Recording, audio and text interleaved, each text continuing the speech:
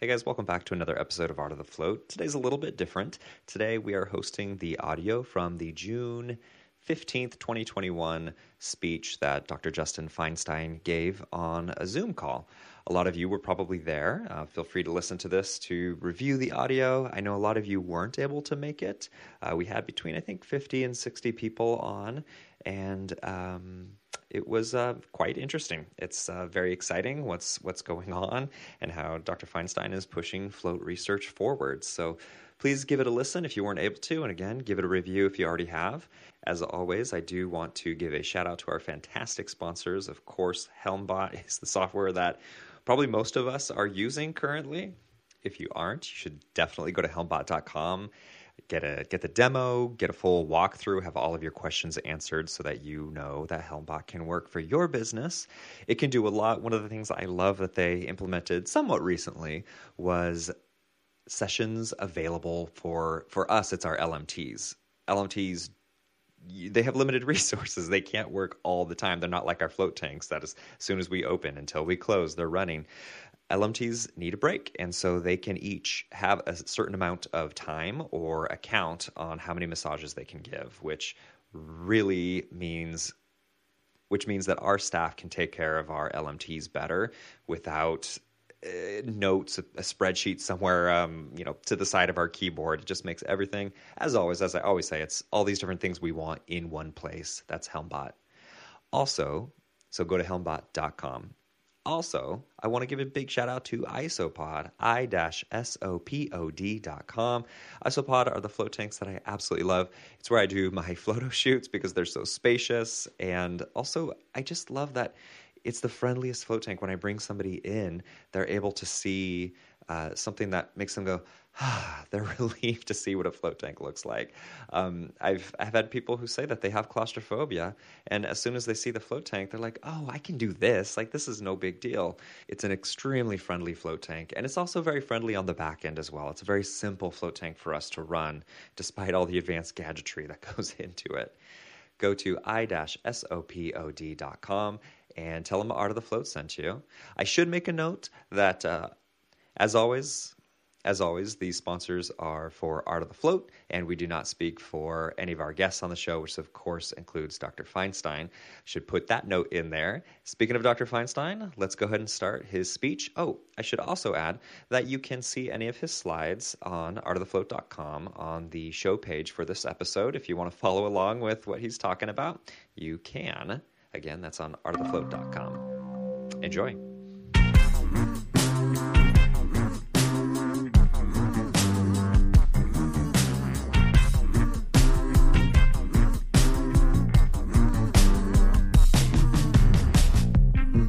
Some of you may recognize this. It's not exactly Earth's moon, but it is kind of a moon. I would say it's the moon for floating. It's our moonshot. And this is the planet Ceres. It's a dwarf planet that's sort of located in the asteroid belt between Mars and Jupiter. And I love this planet the most because this little white spot in the middle is actually a giant pool of magnesium sulfate. So it's the perfect moonshot for our industry. And to me, I really do believe that this Float Research Collective is our moonshot. And we're going to spend a little bit of time discussing how I envision this collective. So first of all, we're in the process of forming this collective as a 501c3 nonprofit organization. And the 501c3 status is super important because essentially it allows us to receive donations that are completely tax deductible. And so this is a really important distinction to get. And most of this year is actually going to be spent getting 501c3 status. Now, there's really four primary aims to the collective. And I'm going to go through those here. The first one is to raise funds for the continuation of clinical float research. Fundraising is a perennial issue for all of research. I could tell you that because I spent really the past decade writing grants. a ton of grants, and it's not easy to get grants. I was able to get the first NIH-funded float grant that happened a few years ago, and we're just finishing up that research. And that was a grant, just to give you a concrete example, a 3-year grant that was about $750,000. And that's actually considered just sort of a mid-range grant. There's a lot of grants that are smaller, but there's also a lot of grants that are larger than that. And it's not cheap to do clinical research, and especially the type of clinical research that I think we need to do as an industry. And so I think fundraising is going to be a really important aim of the collective. The second aim is to establish floating as an accepted medical modality, something that could be reimbursed by health insurance providers, something that could be prescribed by doctors and healthcare professionals. Could you imagine if 5, 10, 15 years from now, everything goes as we envision, you go to your doctor and you start saying, hey, doctor, I'm anxious all the time. I'm having trouble sleeping. I'm feeling constant back pain. And instead of bringing out a prescription pad and giving you an opiate or a benzo, they write you a prescription for floating. And that is completely paid for by health insurance providers. To me, this is really kind of the long-term goal of the collective in my mind. And it's something that I think is within reach. I think some of the research I've already published has provided a foundation that will get us there, but it's not enough. We need more research. And that's really the third goal. The collective is really about facilitating float research around the world. And part of that is creating a cloud-based platform so we could actually collect data at float centers across the world. And I think this is an exciting part for you guys, because we're going to create an infrastructure that you could then utilize and help us collect a lot of data points, a lot more than any individual laboratory could ever collect. I've never actually calculated this, but I would entertain that there's probably thousands of people floating every day around the world. And imagine how neat that would be if we could collect thousands of data points every day and just have this giant database. I think we're in a unique position with a lot of the modern technology to do that. And then finally, I believe a primary aim of the collective is to be an educational resource for the float industry, something that other researchers could turn to, other doctors or clinicians who are interested in floating could turn to, or just even lay people who are just trying to understand a little more of what is the evidence base behind floating. And I think, we're starting to make a little bit of traction on this fourth goal. We did put together a website for the Float Research Collective that will eventually become the main platform. It's just more or less a holding page until we get 501c3 status. But we've also put together a full website that hopefully all of you know about. It's clinicalfloat.com. And I want to thank Colin and Ginny Stanwell-Smith, as well as especially Toby Stanwell-Smith, who really put this website together for the whole industry. They're all part of FloatAway. They believe heavily in this idea of clinical flotation, that flotation could help people with clinical issues. And they completely put that website together from scratch with my guidance. And so right now there's a repository of all the peer-reviewed studies that have been published on floating. And you could find that on that website. And in fact, this past year, there's been quite a few new studies that you guys could check out. So on top of that, this year, we've done something that I never thought we would ever do, or at least I would ever do, which is social media. And on account of my wife, Brooke, who really encouraged me to embrace social media, even after I did a whole TED talk saying how dangerous social media is. I do think it has some virtue for communicating. And we've started 4 different social media accounts. They're all listed here: Facebook, Instagram, Twitter, and LinkedIn. So please sign up for updates. We have been posting on them relatively regularly. And, I think this is going to be a way that we're going to try to disseminate information as a form of education for the float industry. And the other thing we're going to start doing is we're going to create a section of the Clinical Float website called Research Explained. So, for example, just a month or 2 ago, we published the first ever float fMRI study showing how floating affects the brain. And this is really the first time we've been able to really understand that. And the study is published in Human Brain Mapping. It's a good specialty journal, but a lot of the wording in there and a lot of the conclusions are going to be out of reach to people who aren't necessarily neuroscientists. So one of our goals in this Research Explained portion of the website is to sort of break down the research studies into layman's terms, something that's digestible, something that's interpretable, and then importantly, something that you guys could then share on social media. So this will be part of what the collective does, is we will become an educational resource for the float industry. Now, going back to Ceres in our moonshot, there are places, clinical institutes that are conducting clinical float research. And I think the primary one is the Laureate Institute for Brain Research. And it's important to acknowledge that they're continuing to do clinical float studies. My really close friend and collaborator, Dr. Saib Khalsa, is now leading the Float Clinic and Research Center and is running several long-term clinical trials, including in patients with anxiety disorders, as well as patients with anorexia nervosa. And we're doing longitudinal follow-ups, 6 months in the anxiety study and 1 year later in the anorexia study. So these are hard to run clinical trials and they're ongoing. And hopefully in the next year or 2, we're actually going to have data that we could publish on those clinical trials.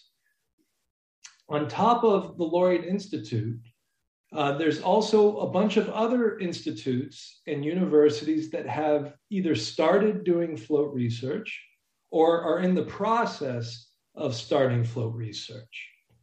And I've put together a sampling of those here. Some of these, for example, are collaborations between institutes and local float centers. So, for example, Andy Larson at Float Milwaukee, where the conference will be this year, has started a collaboration with Terry Daroon Cassini at the Medical College of Wisconsin, where she runs an acute trauma center.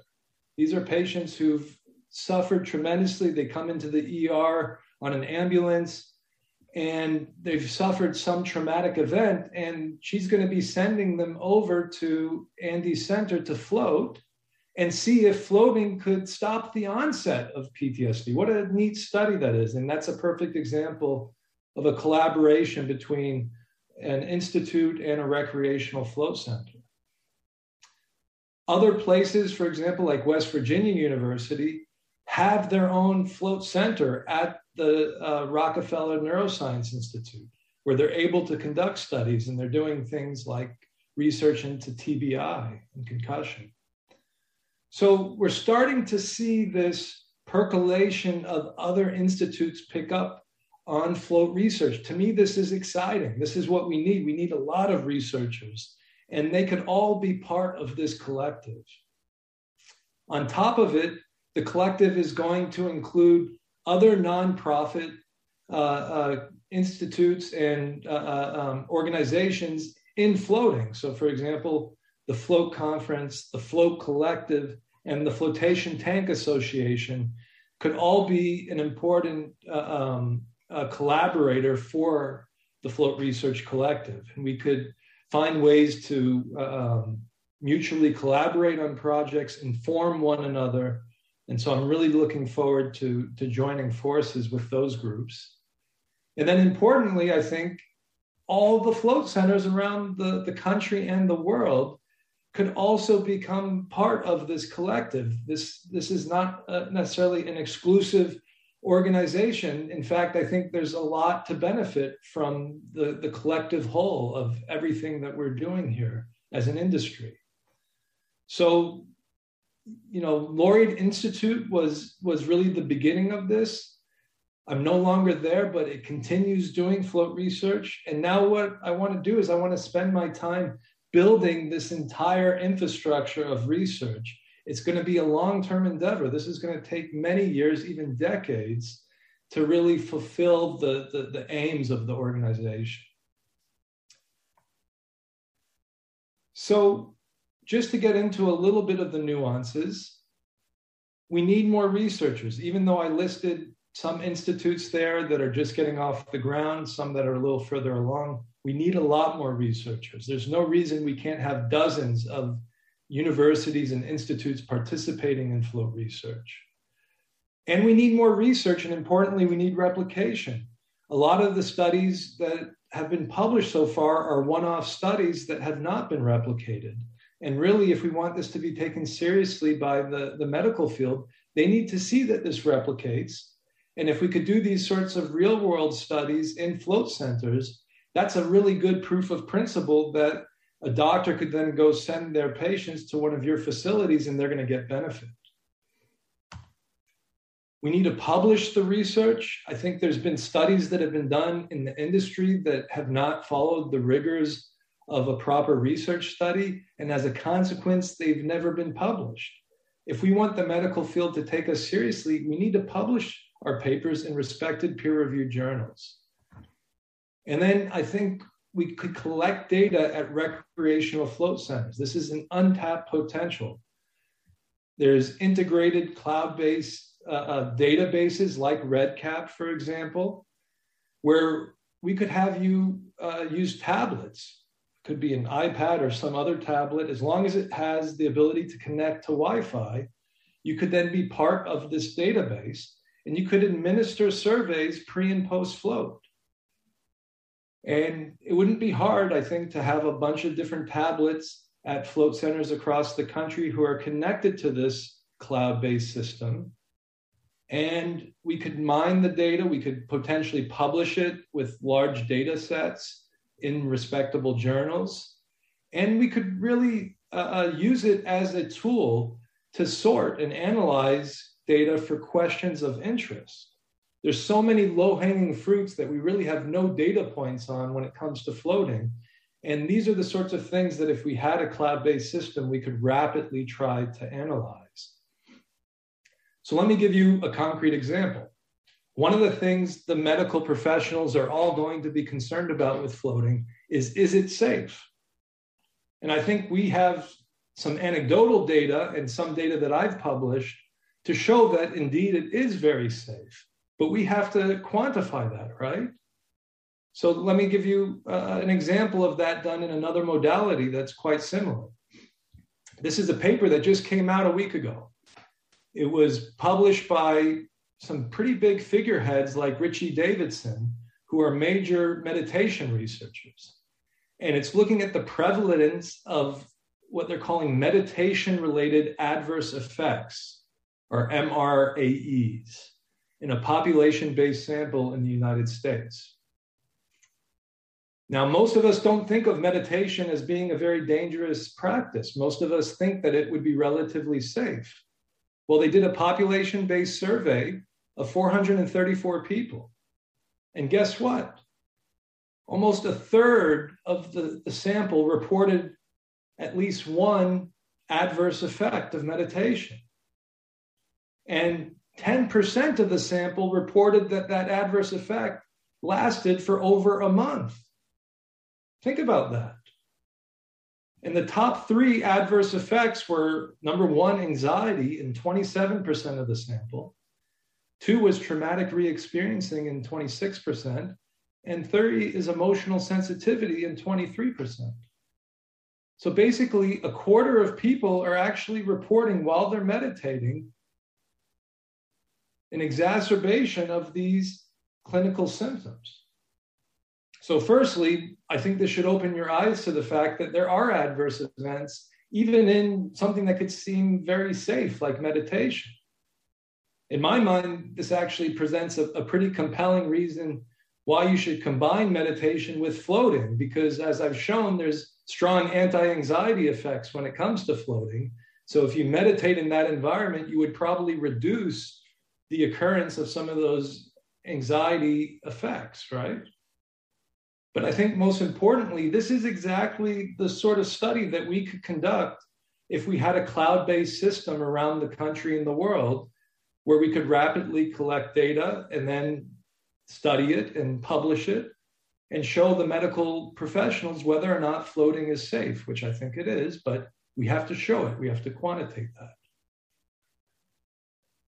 Now, another thing I think is worth considering. There's a lot of other nonprofits out there, and we could use them as a model for the Float Research Collective.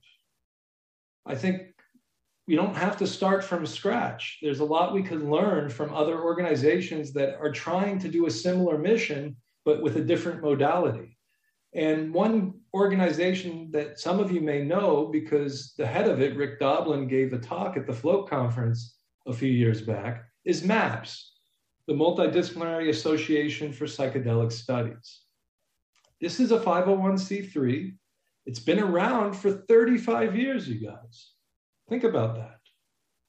And actually, it was only in this past year, they've been doing a lot of studies now, but only in this past year have they found the momentum and the data to actually drive this into the clinical domain. It's really been a monumental year for MAPS if you've been following this. They had a study that came out in Nature Medicine. It was a phase 3 clinical trial looking at MDMA with therapy for the treatment of severe PTSD. And it was a proper randomized, double-blinded, placebo-controlled study. It was done with 45 people in each group. They had 3 different sessions where they received MDMA. They had multiple sessions where they received therapy, and half of the subjects received placebo. And they showed that MDMA combined with therapy was highly effective for the treatment of PTSD, significantly more than placebo. And it got published in a very good journal. Another study that came out in the top medical journal, the New England Journal of Medicine, was a study looking at a comparison of psilocybin with therapy versus a classic SSRI for the treatment of depression. And here they gave 30 people in each group 2 different doses of psilocybin or placebo, and then the other group got a continuous daily dose of the SSRI. And they showed in a proper double-blinded manner that psilocybin was just as good, if not better, than the classic SSRI in treating depression. So this is really big news. You know, these are top-notch research journals. These are proper randomized controlled trials. And as a consequence, it made a ton of headway. It was the cover of the New York Times in 2 different write-ups. One was called "The Psychedelic Revolution is Coming. Psychiatry May Never Be the Same." And so this is exciting because it's previewing a process that they started many decades ago and is finally coming to fruition. And that process is they're about to get FDA approval for the first time of MDMA and then eventually psilocybin for the treatment of various psychiatric disorders, including PTSD and depression. By their estimation, 2022 will be when they receive FDA approval, maybe 2023. And when that happens, this is going to be a huge boom for the entire industry of psychedelics. You're going to see an entire industry develop around this. But it took a lot of steps to get there, and MAPS was a big part of that. And it wasn't cheap. It was not cheap. Just to give you an example, this is their budget sheet. Everything when you do a 501c3 is transparent. You could always see how money is being spent. And they made $19 million in revenue last year. The year was 2019 to 2020. They haven't released this past year yet. And they spent $18 million of that. So these are expensive studies. This is not cheap to do this research. On top of it, they also did something called the Capstone campaign in 2020, where they had the goal of raising $30 million in 90 days. And Tim Ferriss was a big spearheader of this initiative. And they did it. They raised $30 million in 90 days last year. And this is to continue those phase 3 studies to get FDA approval. If you take a classic drug, like for example, esketamine was recently FDA approved for the treatment of depression. Those phase 3 studies could run upwards of $100 million. So this is really expensive to do these studies. I don't necessarily think we could compete with that. But I think there are things that we could do at a smaller scale level. For example, this trial of psilocybin versus an SSRI. This is similar to actually the trial I was proposing a few years ago at the Float conference of taking floating versus the standard benzodiazepine for the treatment of anxiety, right? And if we could get that into a journal like New England Journal of Medicine, they only had 30 people in each group for this study. I think we could then show that there's an effective short-term decrease in anxiety that's just as good as a classic benzo. And so I think there are low-hanging fruits, even if we can't do some of these multi-million-dollar clinical trials. So let's discuss pragmatics. You know, what is the timeline? Research takes a long time. MAPS took 35 years to get to the point where they're about to have FDA approval. Here's what I think is a realistic timeline for the next few years. So firstly, I'm spending a lot of time and energy trying to get 501c3 status. It requires a lot of paperwork. I found, as of this week, a local attorney in Hawaii who is a nonprofit specialist that could help me in this, but it's not cheap. I'm guessing it's going to be somewhere around the $5,000 range, maybe a little bit less if we get it, the 501c3 status at our first pass. And if there's anybody out there who wants to help me with those legal fees, I'm happy to take that help because it is expensive. But I think it's important because once we get 501c3 status, we could begin to accept tax-deductible donations. And that's going to be key to the aims of the collective. The other things that we're going to be doing this year is forming a board of directors and forming 4 subcommittees that I'll be talking about here shortly. So that's 2021. In 2022, assuming that we get 501c3 status, and by the way, it takes the IRS about 6 to 8 months to approve an organization as a 501c3. It's a long process. They have a lot of backlog, and they're very diligent about making sure people qualify. So once we get 501c3 status in 2022, we would begin fundraising in earnest. And we would also begin creating a cloud-based platform so we could collect data at float centers around the country and the world. And then 2023 will commence, hopefully, all of our first set of research studies. And all of this is dependent on how much money we're able to fundraise and how well we're able to build that cloud-based platform. But I imagine these research studies could range from small-scale pilot projects, if we're only able to, say, fundraise a few, $100,000, whereas if we get millions of dollars, say we have a wealthy philanthropist who wants to participate, we could do multi-site randomized controlled trials like you saw with MAPS and try to do some really serious, rigorous studies. So it all depends on our fundraising efforts for the type of studies we could do. But as you see, research is slow. It takes time. It takes many years. And this is a marathon, you guys. You have to view it as a marathon. And we're just beginning as an industry right now, the race.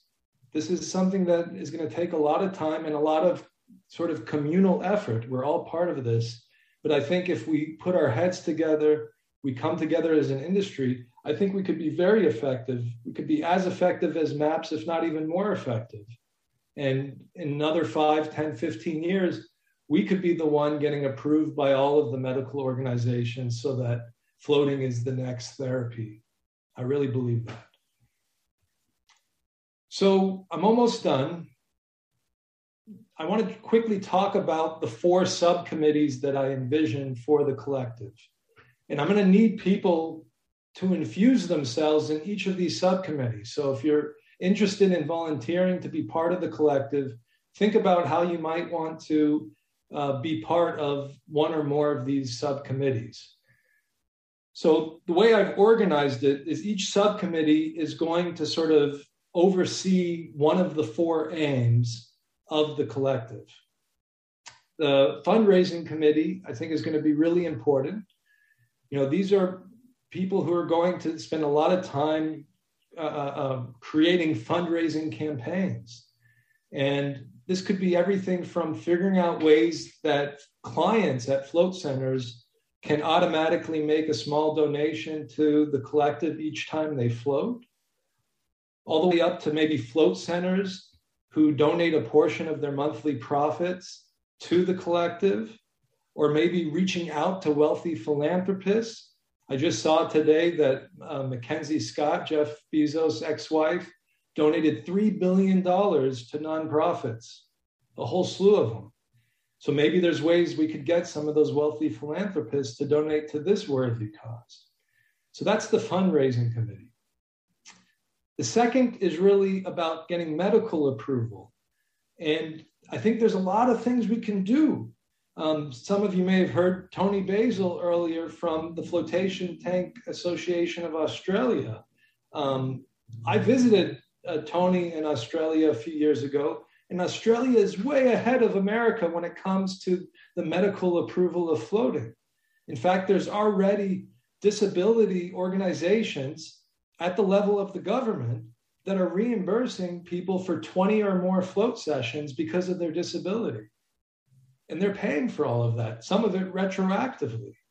And Tony is spending a lot of time finding other inroads so other medical conditions, such as burnout, can be covered by the Australian government, which has a form of socialized medicine. I think there's a lot of inroads we could have here in America. There's the whole VA healthcare system that I'm really itching to get into. I think floating could provide such a huge curative benefit for veterans who are suffering from PTSD or TBI. Yet there's not a single VA hospital that has a float tank. And only as of a year or two ago does the VA send reimbursements to what they're calling alternative medicine facilities outside of the VA. Why can't we be one of those? And so the medical approval group or committee would be really responsible for making inroads to different health insurance companies, different organizations, different medical associations, trying to find a way that we could establish floating as a proper medical treatment.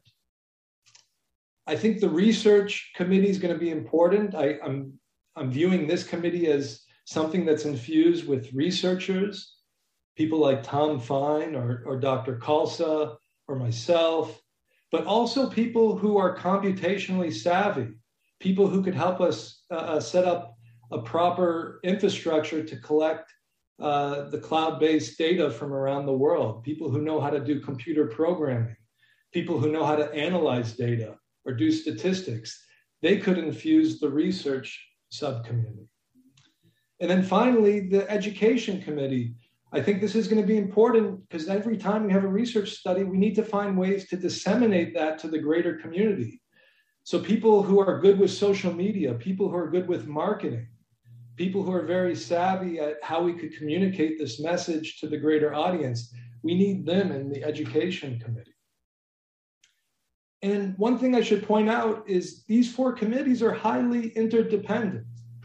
I don't necessarily view them as separate. So, for example, the medical approval committee will inform us which type of studies are most important to conduct in order to get the health insurance companies to reimburse for floating, right? And then this knowledge will be very critical to informing the research committee and what types of studies we need to be actually conducting. And likewise, the fundraising committee really will dictate how much money we have to actually do these studies. So all of these committees are going to be interdependent, and we're going to have meetings that sort of transcend these committees as an entire collective. And then we'll have sort of separate meetings where the subcommittees will all get together one at a time and sort of go through their own structure. So this is kind of how I'm considering right now setting up the primary aims of the organization and the various subcommittees that we're going to need help with. So I think there's a lot of ways you guys could help.